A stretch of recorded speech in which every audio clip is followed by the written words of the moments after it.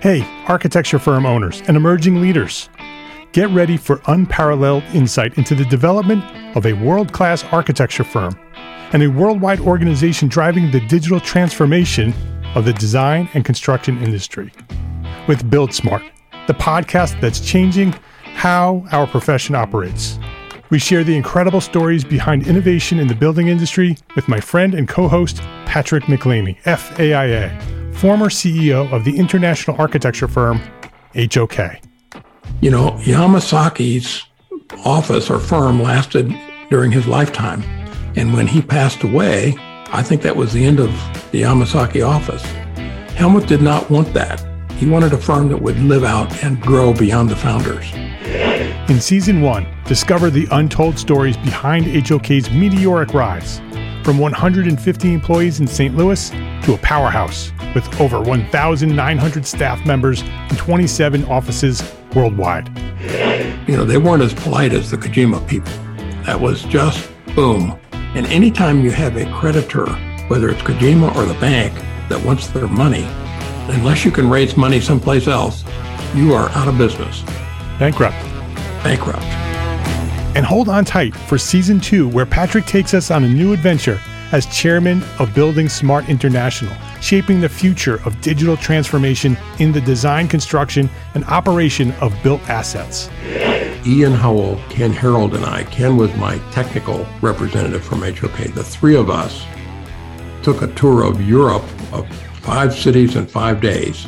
Very busy time. Simply follow the link in the show notes to subscribe to Build Smart now and uncover lessons that will transform you and your architecture firm.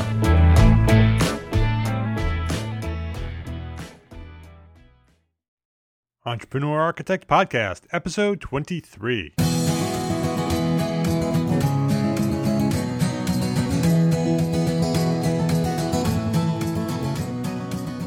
Welcome to this episode of the Entrepreneur Architect Podcast.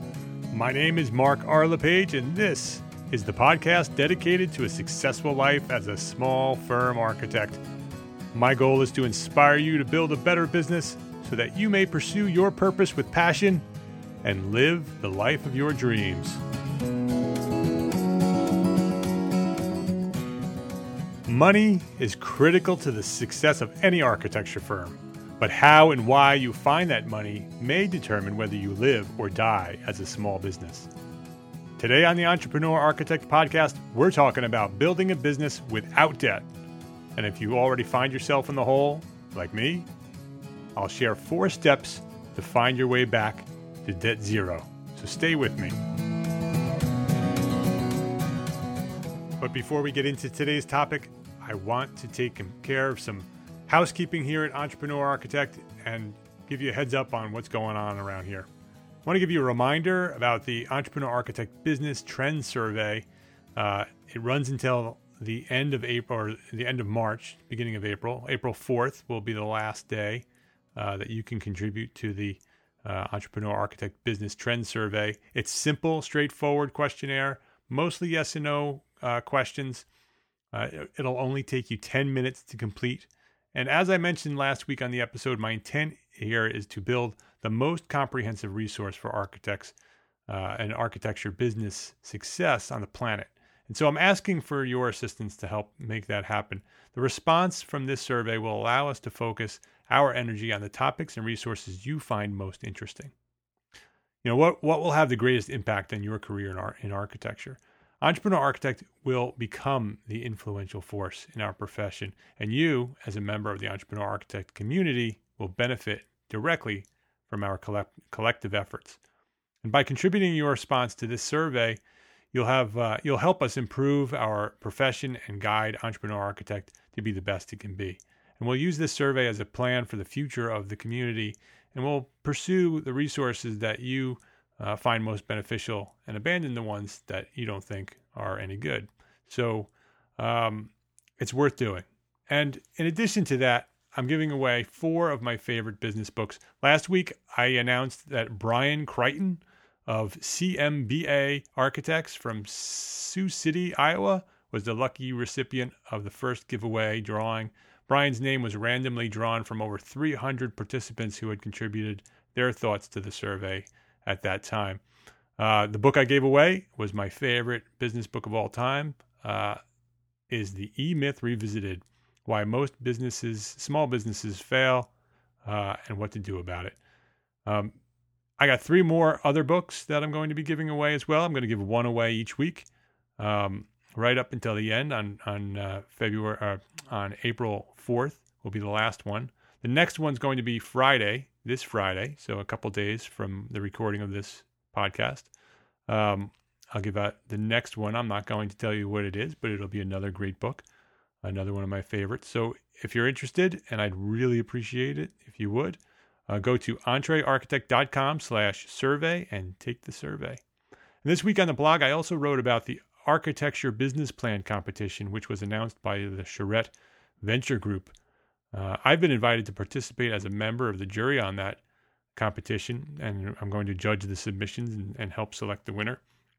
The winner is going to travel to Chicago, courtesy of Charette Venture Group, and celebrate at an event scheduled for the day before the AIA convention opens their doors in Chicago in June. So, and the best part is, in addition to that, the winner is going to receive $10,000. So visit visit architectbusinessplancompetition.com for more details and information on how to enter that.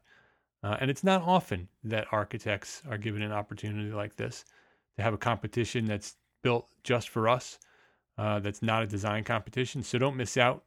Go to architectbusinessplancompetition.com and check that out. And last week on the podcast, I spoke with Dane DeSaris, Jim Partridge, and Steve Tucker of the Edward Rouse Architects based in Foxborough, Massachusetts. It was a great episode, I think. We chatted about finding your first job in architecture, and we got into the details. We got into a step-by-step list of what students should be doing to make themselves attractive to prospective architect employers. So if you're seeking an internship, and even if you're not, there was lots of information in that episode for anyone looking for a job. Don't miss that episode at entrearchitect.com/episode 22.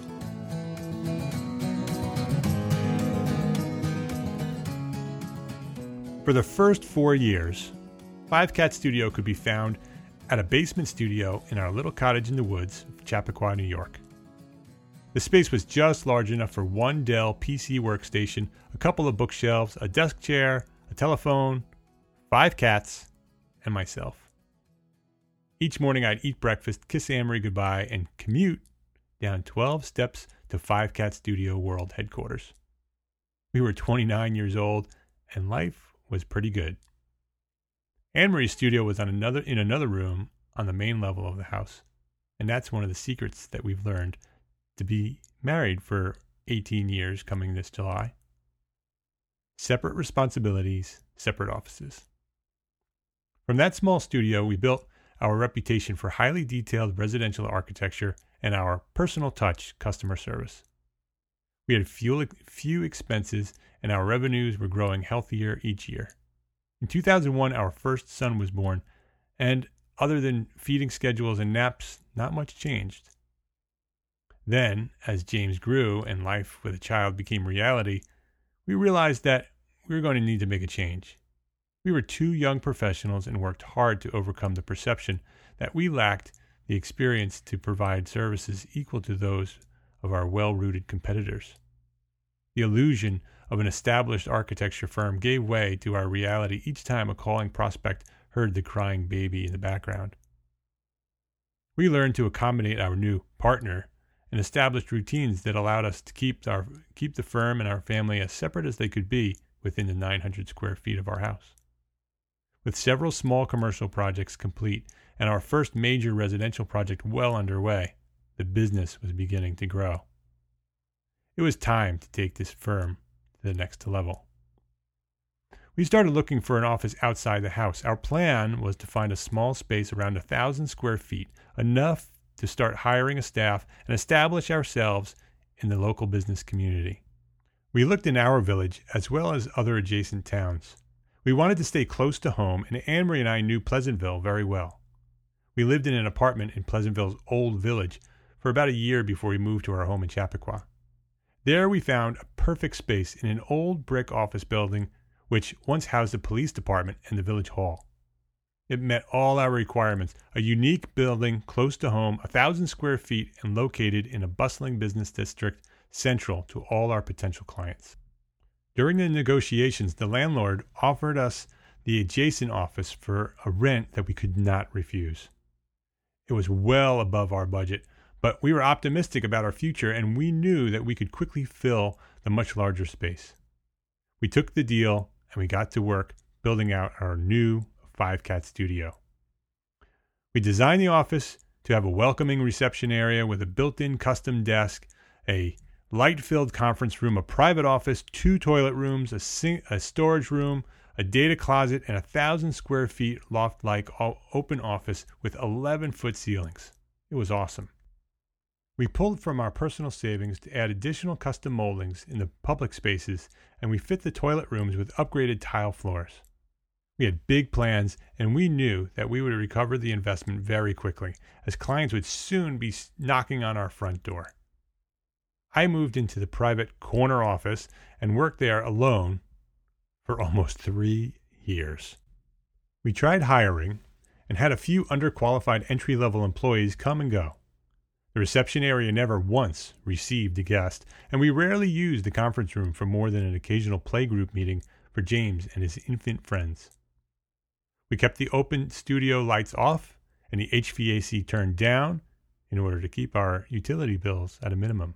Each month the bills would be delivered and the rent would be due. Luckily, business was booming, and we kept everyone paid and happy without much of a problem. As business grew, so did our staff, and eventually the studio was filled with an office manager and 3 architectural project managers. I had educated myself on the business fundamentals, and in 2008 we were well on our way to our first 7-figure year. But then the world's financial markets began to collapse, and our economy crumbled. Our rent increased each year, our business expenses grew, and we were responsible for a pretty heavy payroll every 2 weeks. So we obtained a line of credit from a local bank to help, quote, manage our cash flow problem, unquote, and each month our credit card balances continued to grow.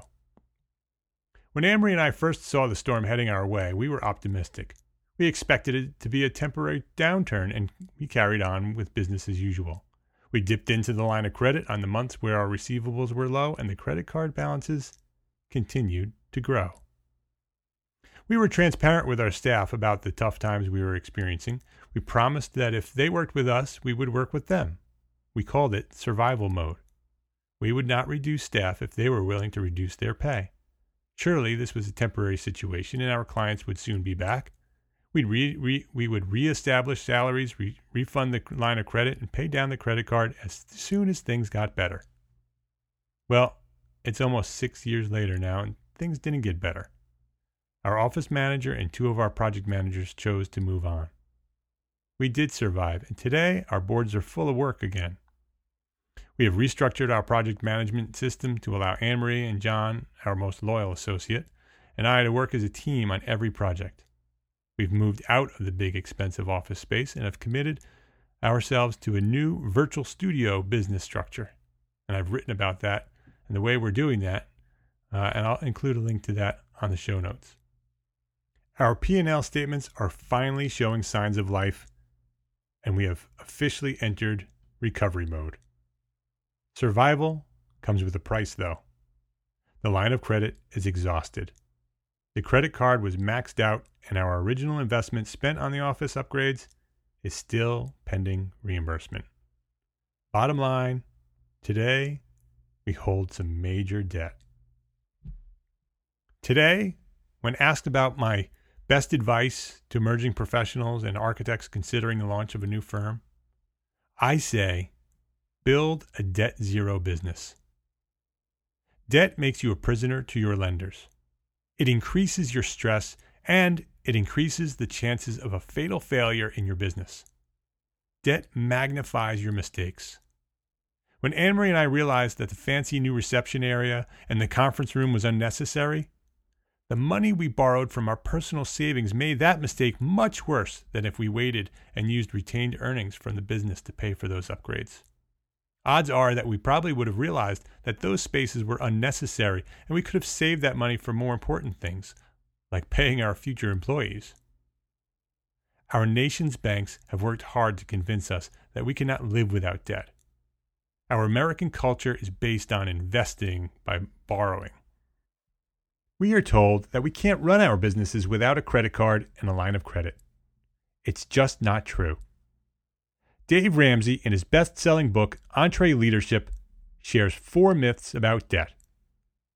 Myth number 1, you can't start or expand a business without debt.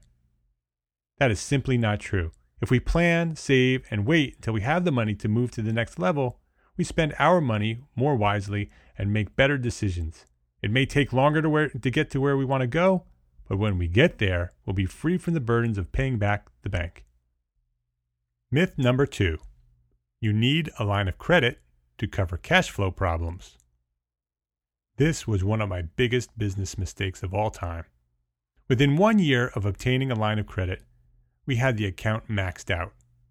Business never improved from the convenience of withdrawing borrowed money. If I had retained earnings when business was booming, I would have had the reserves to cover those slow periods. In residential architecture, the cycle of business is easily predicted. Our phones stop ringing in August and January every year. We should have the money saved to cover those slow times, so a line of credit would be unnecessary. Myth number 3, a credit card is a simple way to finance your business. Dave Ramsey says you can't earn your way out of stupidity. I love that. I learned that lesson very well during the recession. Every time I used the credit cards and I couldn't pay back the balance, I'd convince myself that next month would be better than this past month. It wasn't, and my credit cards quickly reached its limit. Myth number 4, large purchases require debt. Most large purchases are not items urgently needed. Pay cash by saving for that item each month. Open a separate account for that item and pay into the account as if it were an expense. If the item is urgently needed and required, then rent it and continue to save until you can pay cash for the item. If you can't save the required amount each month, then you can't afford the loan payments either. A long-term goal of Anne-Marie's and mine is to develop our own residential projects. We could use our little cottage in the woods as collateral and borrow the required funds tomorrow. But we're not. Instead, we're going to save and start small. Maybe we'll purchase a small house, add some 5-cat flavor, and flip it for a profit. Then, take the money earned and repeat the process with larger projects until we've reached the point where we can build the custom homes that we want to offer to the world. We'll get there. I'm certain of it. It'll just take longer than I first expected, back when I was ready to risk my home and my freedom for quicker returns. So, how can we build a debt zero business? Here are 4 steps to make it happen. Number 4, counting backwards, destroy your credit cards. I finally decided to cut up my business credit card about 6 months ago. Instead, I ordered a business debit card, which allows me to pay for items with money that's deducted directly from my business checking account, with money that I actually have. Not only has this stopped increasing my credit card balances, but it forced me to be much more focused on how I spend each month. Credit card money just doesn't feel as real as money in your bank. Number 3, drop your personal income to a minimum required living wage. And that's if the economy hasn't already done that for you. Your primary focus is to eliminate debt, and that requires sacrifice and determination. Dave Ramsey says in another best-selling book, The Total Money Makeover, that we should live today like no one else, so tomorrow we can live like no one else. Number 2, pay a percentage of your net profit to pay off debt each month. Determine a specific amount, maybe 10% of your net profit that you will use to pay off your debt. Pay it each month as if it were a business expense. And it's not optional. It gets paid every month. Number 1, save a percentage of your net profit to a retained earnings account.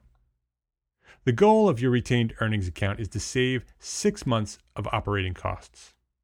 Retained earnings are used for emergencies, business development, and for investing in opportunities. A debt-zero business is a strong business. It gives you the freedom to grow and take advantage of opportunities immediately when they become available. Debt zero allows you to be generous. With no debt, you'll have more cash, and you can be more generous to your employees and pay them higher salaries. You can be more generous to your clients and make those annoying problems which occur on every construction project, you can make them simply go away. This will improve your customer satisfaction, reinforce relationships, and lead to more referrals. You can also be more generous to your community and contribute to local events and fundraisers. Generous businesses are rewarded with a reputation of support and caring for our communities, which leads to a positive word of mouth and ultimately more business. So there you have it. 4 steps to debt zero. Number 4, destroy your credit cards. Number 3, drop your personal income to a minimum required living wage. Number 2, pay a percentage of your net profit to pay off debt each month. And number 1, save a percentage of your net profit to a retained earnings account. This is not going to be easy, and it's going to take sacrifice and dedication and focus. And so I know this firsthand because Anne-Marie and I have dedicated ourselves to becoming a debt zero business, and we're well on our way. Our credit card is paid off. We cut up our credit card a few months ago, and our line of credit is very slowly but surely being paid off. And my goal is by the end of the year, we will be a debt zero business, and we are on target for that goal. And so I encourage you to build a debt zero business. And I'd love to know what your thoughts are on debt and borrowing money for your business. Do you think it's necessary for a growing business? Or are you a debt zero business? So please share your thoughts by leaving a comment on the blog post for this episode at entrearchitect.com/episode 23.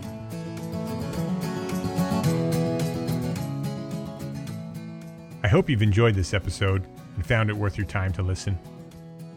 I'd love it if you just do me a quick favor. Please visit iTunes and leave a review for the show. And I've made it simple. I've set up a direct link. Go to entrearchitect.com/iTunes, and that link will take you right to my iTunes page. Just sign in and let me know what you think. I'd love your honest critique of the show. Those reviews and star ratings help other entrepreneur architects find the Entrepreneur Architect podcast. And don't forget to complete the Entrepreneur Architect Business Trend Survey at entrearchitect.com/survey. Your contribution for that survey really, really matters. And for those who've already completed the survey, I thank you so, so much. So until next week, my name is Mark R. LePage, and I am an Entrepreneur Architect. Thanks for listening.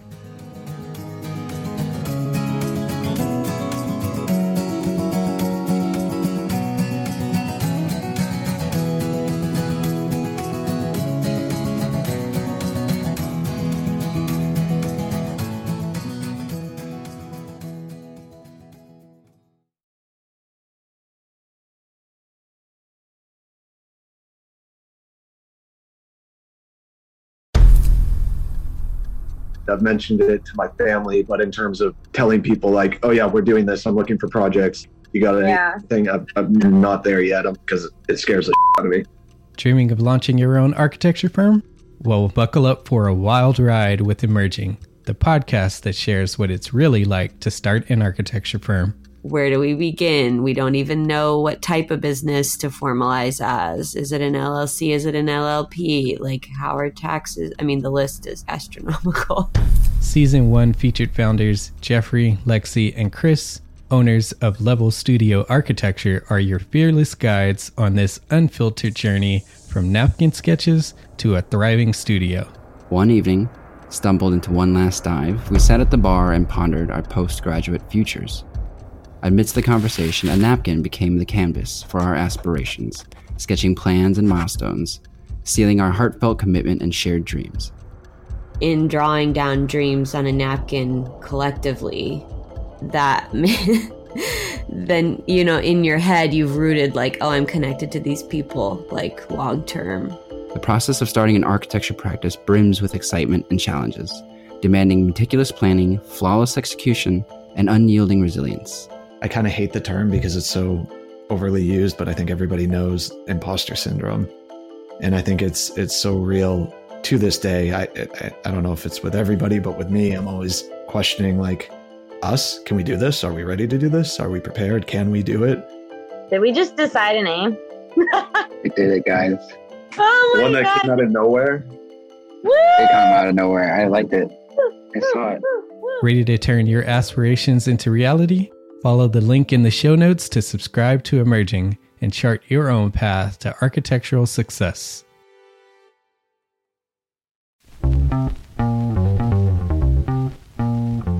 Calling all small firm architects. It's time to tap into your full potential with Entre Architects Context and Clarity, where inspiration meets innovation. Hey, it's Mark R. LePage, founder of Entre Architect, and I'm inviting you to join my two favorite co-hosts, Jeff Eccles and Katie Kangas, as they bring together authors, experts, and thought leaders for electric conversations with entrepreneur architects around the globe. It's not just a podcast, it's a community where dreams meet action. There's a simple equation there. And what that did, just doing that basic calculation, was it allowed me to compare what I had actually saved in my retirement accounts to what I thought a possible projected annual spend might be. Artists are temperamental, so beautiful design is going to be a priority. When the job is done, we're going to actually need to live in the house, not live with the person who designed it. And so for me, the artistic skill, the architectural skill is most important. And so I would say that would be 60% of it, if not more. Gain insights to build a successful practice. Subscribe, engage, and let's redefine your future together. Join the Context and Clarity community, where every conversation adds to your blueprint for success.